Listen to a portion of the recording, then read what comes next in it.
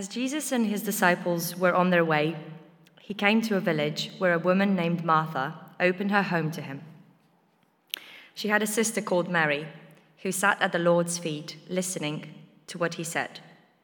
But Martha was distracted by all the preparations that had to be made.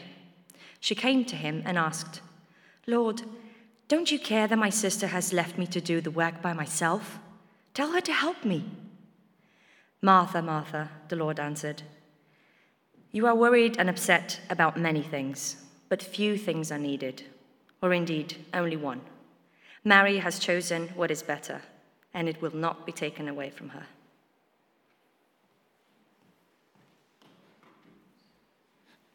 Thank you so much. Welcome, everyone. I hope you can hear me. My voice will hold out, I think. As I've been preparing for this evening, the theme of friendship has really gripped me. And as you like, when a theme sort of grips you, you tend to notice stuff around that theme. So when Pippa was praying just now in the video, she was, I love it actually, she was praying for friends and neighbours. And this morning I mentioned it as well when we were singing. I wrote it down. But it was, I can't see, you're closer than no other. And it's a question about how we know God. How do you know God? It says in the chorus, "I've known you as a father. I've known you as a friend." When you sort of consider that, sort of being friends with Jesus, I think it's truly awesome. It sort of makes it achievable. I've lived in the goodness of God. Let's pray.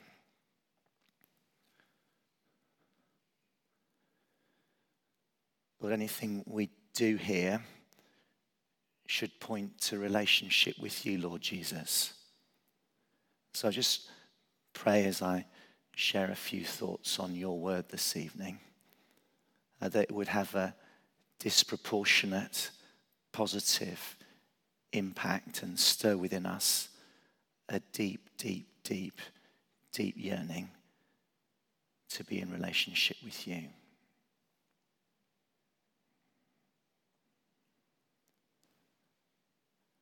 Lord, even now, we just recognize there's so much out there that distracts us. I just ask that you'd help us to be focused. I pray for all of us that we'd do some sifting and only the useful stuff would stick. In Jesus' name, amen. So I'm just thinking about friendship. How much do you value your friends? Do you know who your friends really are? How would you, what would you value most about them? Could you name them? Or are they too countless to mention?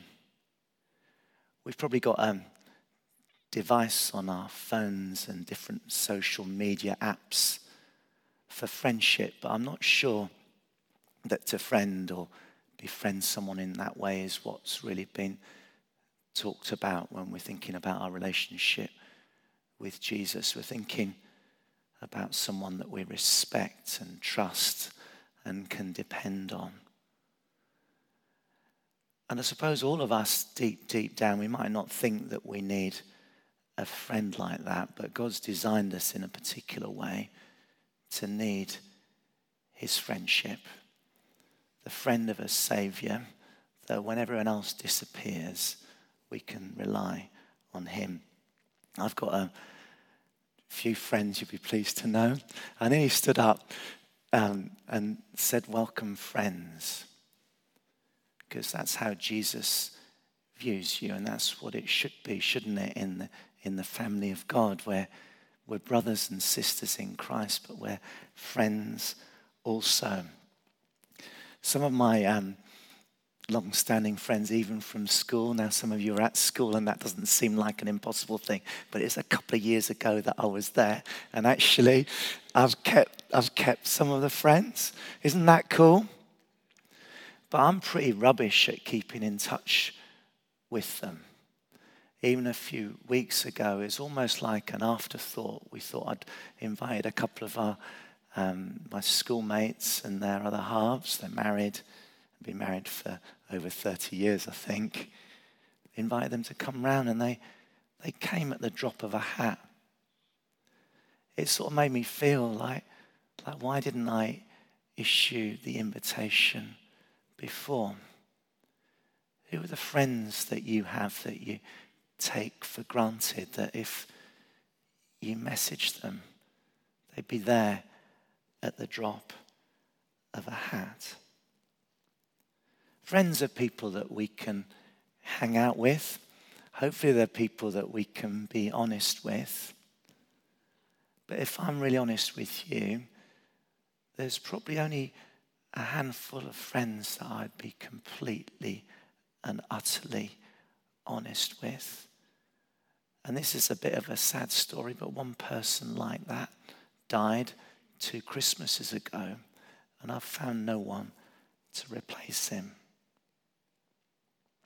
We're looking for people that trust us and people that, like God, know us exactly as we are and still don't look away.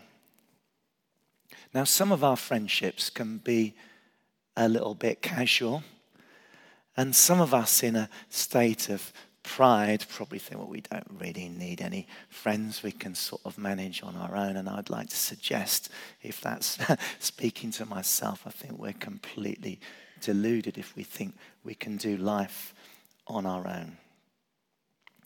Some of our contact with friends, I said this morning, there's a bit of a repeat going on here, but some of you won't know what this is like, but sending a Christmas card, because you don't do cards anymore. But Alison and I don't want to send a Christmas card. It's quite expensive to put a stamp on something, to say nothing, that says nothing about you. And it's not about bragging in your Christmas card or anything like that, but just you think your friends might just be a little bit interested in your life. But we don't want to say too much, because that could be a bit boring, I think. The key point is that Jesus is offering you and I a friendship for now and eternity with a love that is stronger than death. Jesus is offering you and I a friendship for now. Let's not miss out on the joy of the now. We don't have to wait for eternity, with a love that's stronger than death. Those of you who've been following the sermon series, reading the story, which is just Luke's gospel, actually, we know that Jesus, and this is quite shocking, he says some shocking things, and unsurprisingly, he makes plenty of enemies. There's a lot of people unfriending Jesus, and worse. When speaking with his disciples, I'm in John 15 now, and pointing to his crucifixion for the sins of the whole world. And you'll know this, Jesus says that greater love has no one than this, than he lay down his life for his friends. Often we quote this on Remembrance Sunday when we think about people who've died in war. I'm not sure that I'm a good enough friend to do that for another person. But I suspect there's others that may do that for you. Jesus says, John 15:15. He says this to a disciple, I no longer call you servants, because a servant doesn't know his master's business. Instead, I've called you friends. For everything that I've learned from my Father, I've made known to you. I'd just like to underline this. I think this is just so important for us to understand what's going on with Mary and Martha and Jesus. To know that what's being communicated through Jesus is from the Father's heart. Like, why wouldn't you want to know what God is saying? Jesus is with his friends Mary and Martha, wanting to share. And the question is, who's waiting and wanting to listen? Jesus needed to be careful about who he trusted, what he said to who, and when he said it, lest it scupper his mission, his journey to Jerusalem.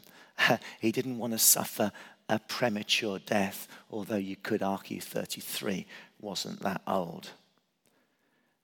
Mary and Martha were going to become close friends. There was an ongoing association. We're told in John 11:5 that Jesus loved Martha and her sister Mary and Lazarus, their brother.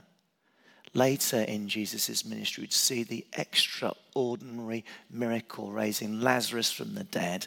In that situation, Martha was a bit peeved, to say the least, that Jesus had taken so long to come to the rescue.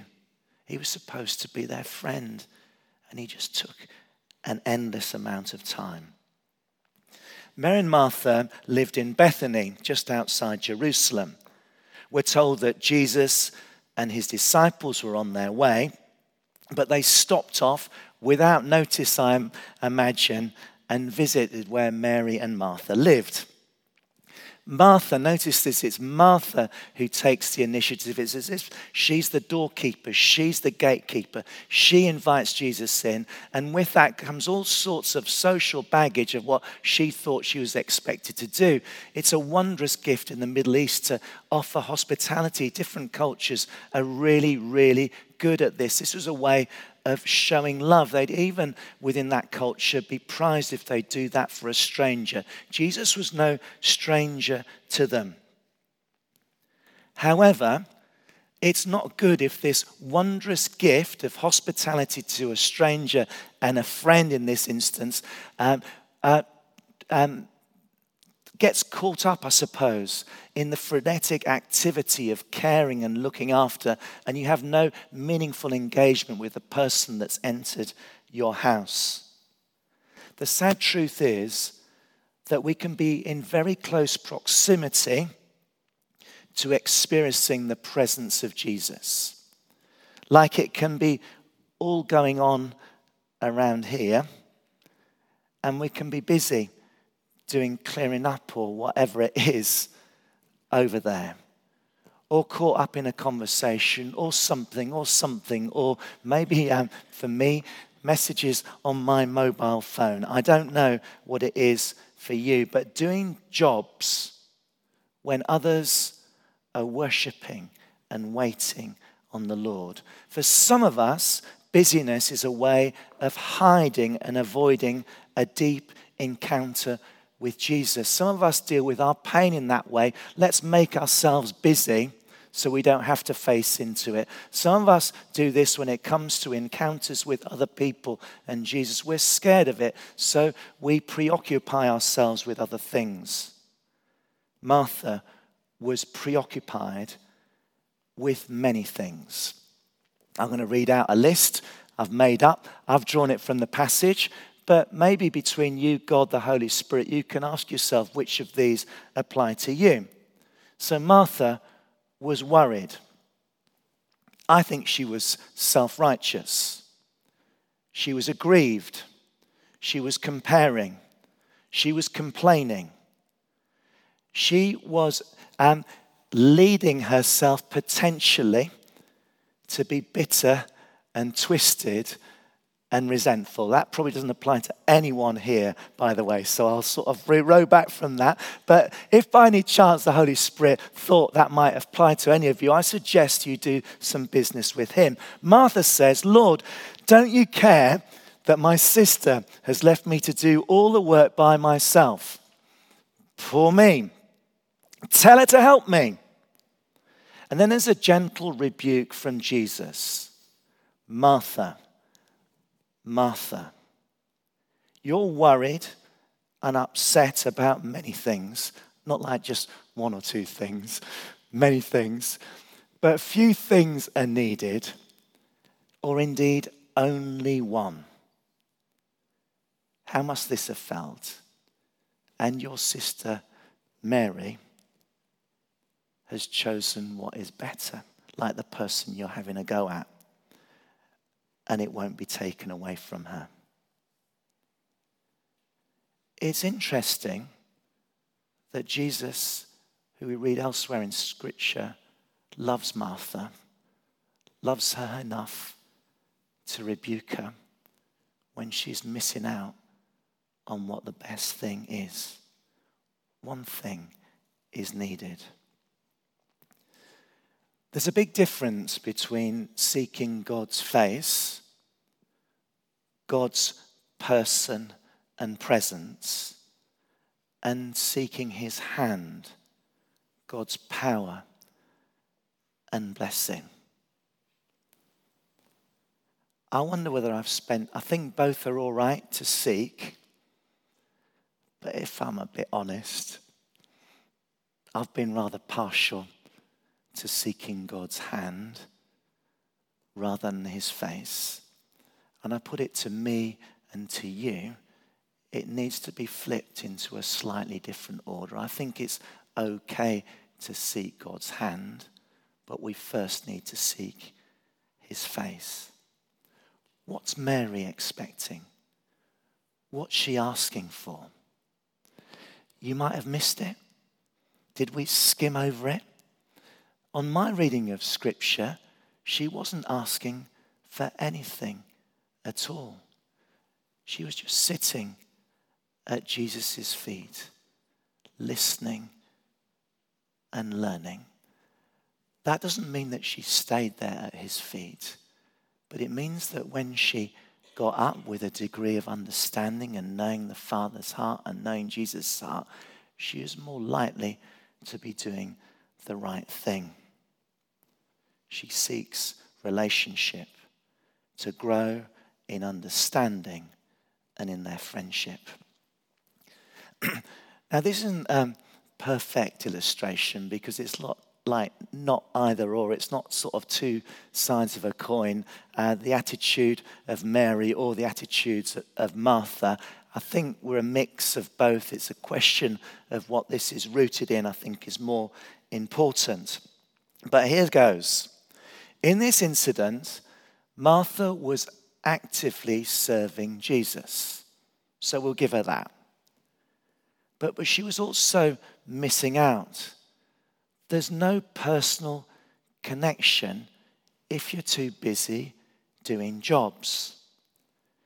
She was busy in the doing of life. Her life was pressured and filled with some distractions. She was irritable and anxious.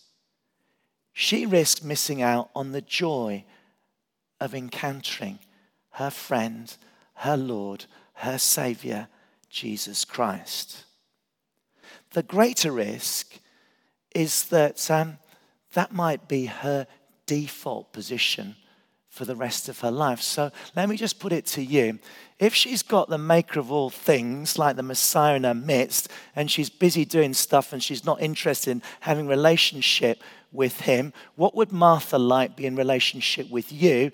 Unless I'm mistaken, you're not the Messiah. We set patterns in our lives, and God wants us to encourage, to foster this friendship with him so we can be more effective friends with other people. She was distracted, busy, irritable, anxious. Mary, by contrast, was sitting at Jesus' feet, listening to him. She was being with Jesus, enjoying intimacy with him, loving him, and taking pleasure in his presence. I just wonder how many times in my life, and we try and do it in worship, but we come away and we just say, well, I've just so much pleasure in being in your presence, Lord Jesus. I just wonder whether the Lord might just sort of stir that yearning in me and in you. Question, do you think that Mary did household jobs?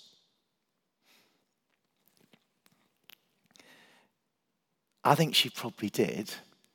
But my question is, in what spirit do you think she did them? I think it was out of the overflow of her love for the Lord, out of grace. Those of you who've done the Growing Leaders course, isn't there something about spirals of cycle of grace and cycle of grief? I'll leave you to name which applies to which sister, but we need to be on one side on this rather than the other. Sorry, I'll explain it to you after. You haven't got the foggiest idea what I'm talking about. And everything, come to that. Mary instinctively knew it was right to wait on Jesus. She probably couldn't help herself. She was captivated by him and his every word. A deep encounter with Jesus, as we listen and learn, will help us to reorder our priorities and better be able to fruitfully cooperate with Jesus in his mission to the world. Later in ministry, there's this wonderful picture of Mary, a lot of eyes watching, of her anointing Jesus' feet with oil.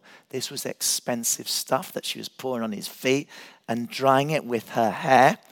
And Judas was looking on. He was probably weeping inside, all that cash being wasted in this way. He wanted to get his hands on the money, but he made an excuse of it. Shouldn't it be given to the poor? He had no intention of doing that. Jesus says, the poor you will always have, but encourage this attention and this relationship with him because he's going to be soon gone. And just a question for you, when it comes to friendship, who are the people that we need to relate to and build our friendships with? Because we're not going to have them forever.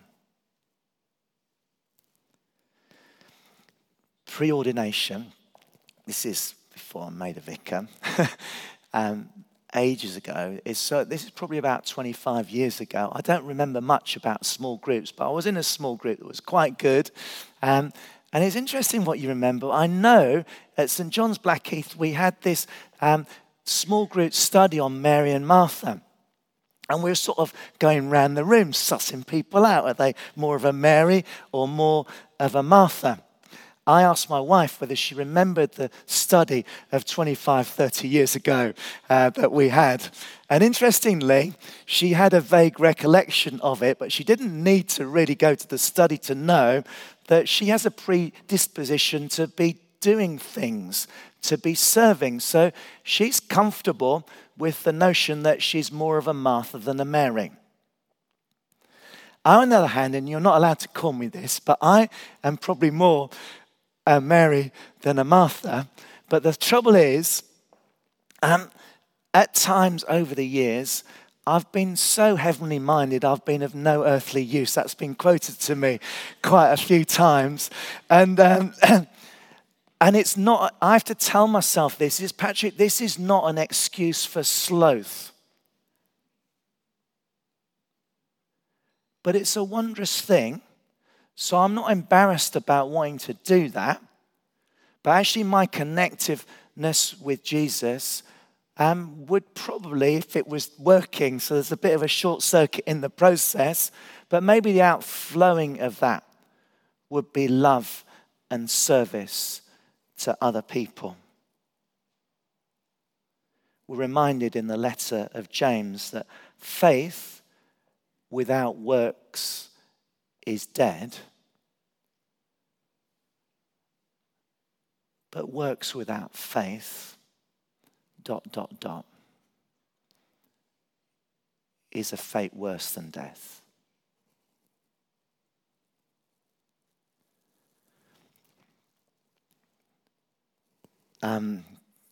Last week I got away.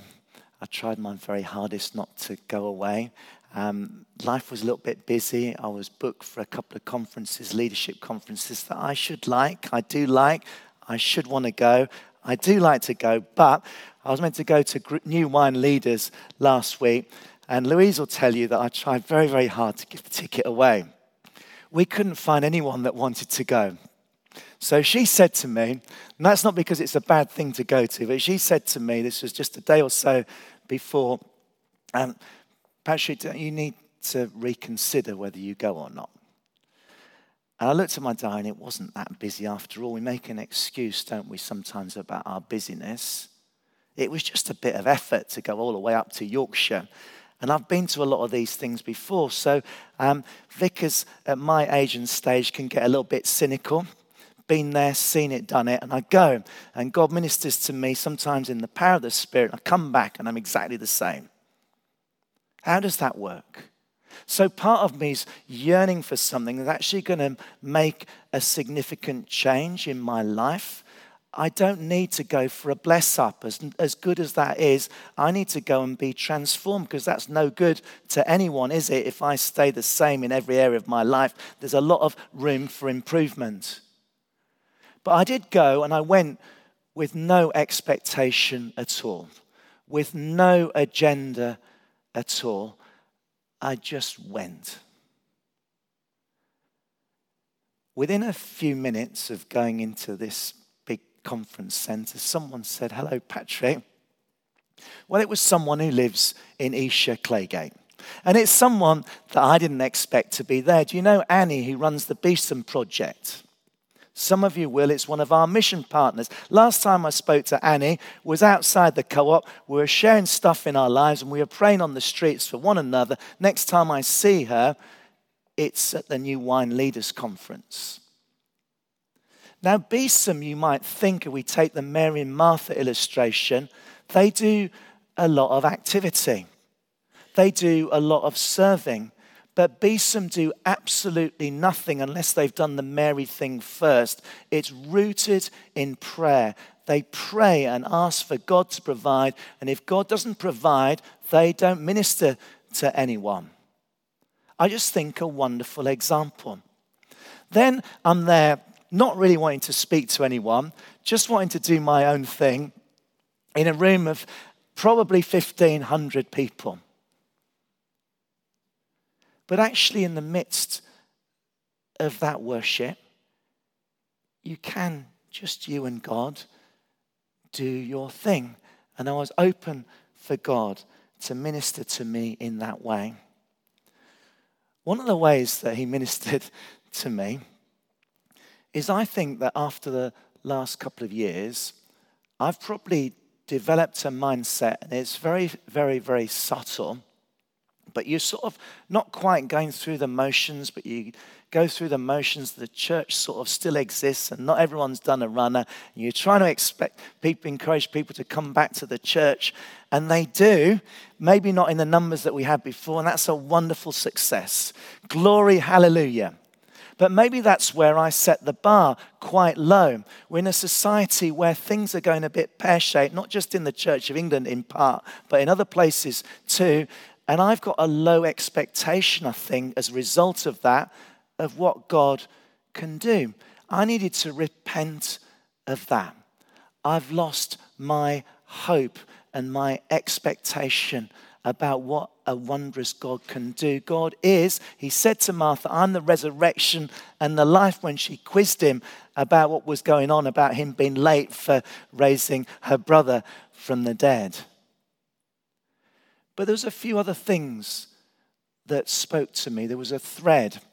And maybe I was the only one listening. And people might have listened to different things. So if you speak to anyone else who's been, they might come up with different stuff. But one of the things that jumped out at me is a recognition that life is a bit tough and has been a bit tough. And you need to take that sort of stuff, our hurts, our griefs, our disappointments, to God. And I preached on this at the beginning of the year. But without doing that, they stay alive in us and have a destructive impact. The other thing that came through, and it's not very popular these days, because we want to say there, and everything's okay, and you continue exactly as you like. It's your life, you just live it. But there's this dirty word in the scriptures called repentance. And they talked about that. And that's a little bit scary. But I twigged that I needed to repent of a few things along the way. And know this, there is no spiritual growth without engaging with God in this way. So if you've got nothing to repent about, the chances are you're not growing in your faith. And there's the affirming stuff that goes with that as well. God's delight in you. But if there's no repentance, changes of heart, changes of mind, that tells me that there's no transformation. And that needs to be going on in you and me. God promises to transform us from glory into glory. He says that the work I've begun in you, I'm going to continue it. Have some of you stopped? I need to be careful about. This is between you and God.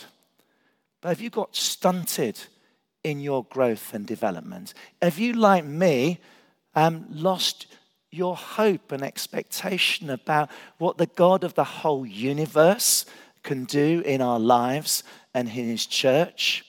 Have we lost belief that God's going to present to him a bride that's pure and spotless, a victorious church, not one that's lording it over lots of people, but one that we can be proud of being part of? And I actually want to say to you, I want to be known as someone who's proud to be part of the Church of Jesus Christ now, with the expectation that we're on a road of transformation. And the last thing, and lots of people are talking about this at the moment, but we get it in the Mary and the Martha story. And there's this notion of sitting and waiting at the Lord's feet. I, in my own strength and my own wisdom, and this is a bit self-deprecating, that is limited, and I don't need you to tell me that, but we try and do church in a particular way. We have our wonderful programs and our wonderful ministries and our wonderful this and wonderful that. And most churches, it doesn't look that wonderful. But God's alive and working with us. I suppose what I'm longing for, when I can be bothered to stop and give God all the distractions, is something a bit different from how we've been doing stuff. And I'll be rebuked for using that word a little bit later. Dom told me the other day that I use it rather a lot, so you can correct me on this if you like.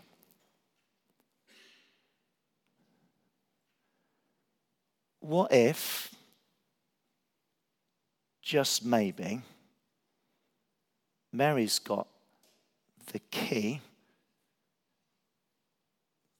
to us as individuals and maybe as a church being more fruitful than we have been? And the way I look at it is, what have we got to lose? If you look elsewhere, you look at Jesus's ministry, he took time aside to be in communion with his Father. You look at other examples in Scripture, nothing much gets done that's fruitful without this deep friendship and communion with God. Maybe a prayer is, Lord, would you try and help me to be a better friend? Not just with you, but with other people. You might find that in the Great Commandments. Something to do with loving God, something to do with loving neighbor. Tonight, I, with you, just encourage you just to open yourself. You don't have very much. It's sort of a chorus. Jesus, take me as I am. I can come no other way. Take me deeper into you. Let my flesh life melt away. We pray, come, Lord Jesus. We say thank you, Jesus, for wanting to be our friend.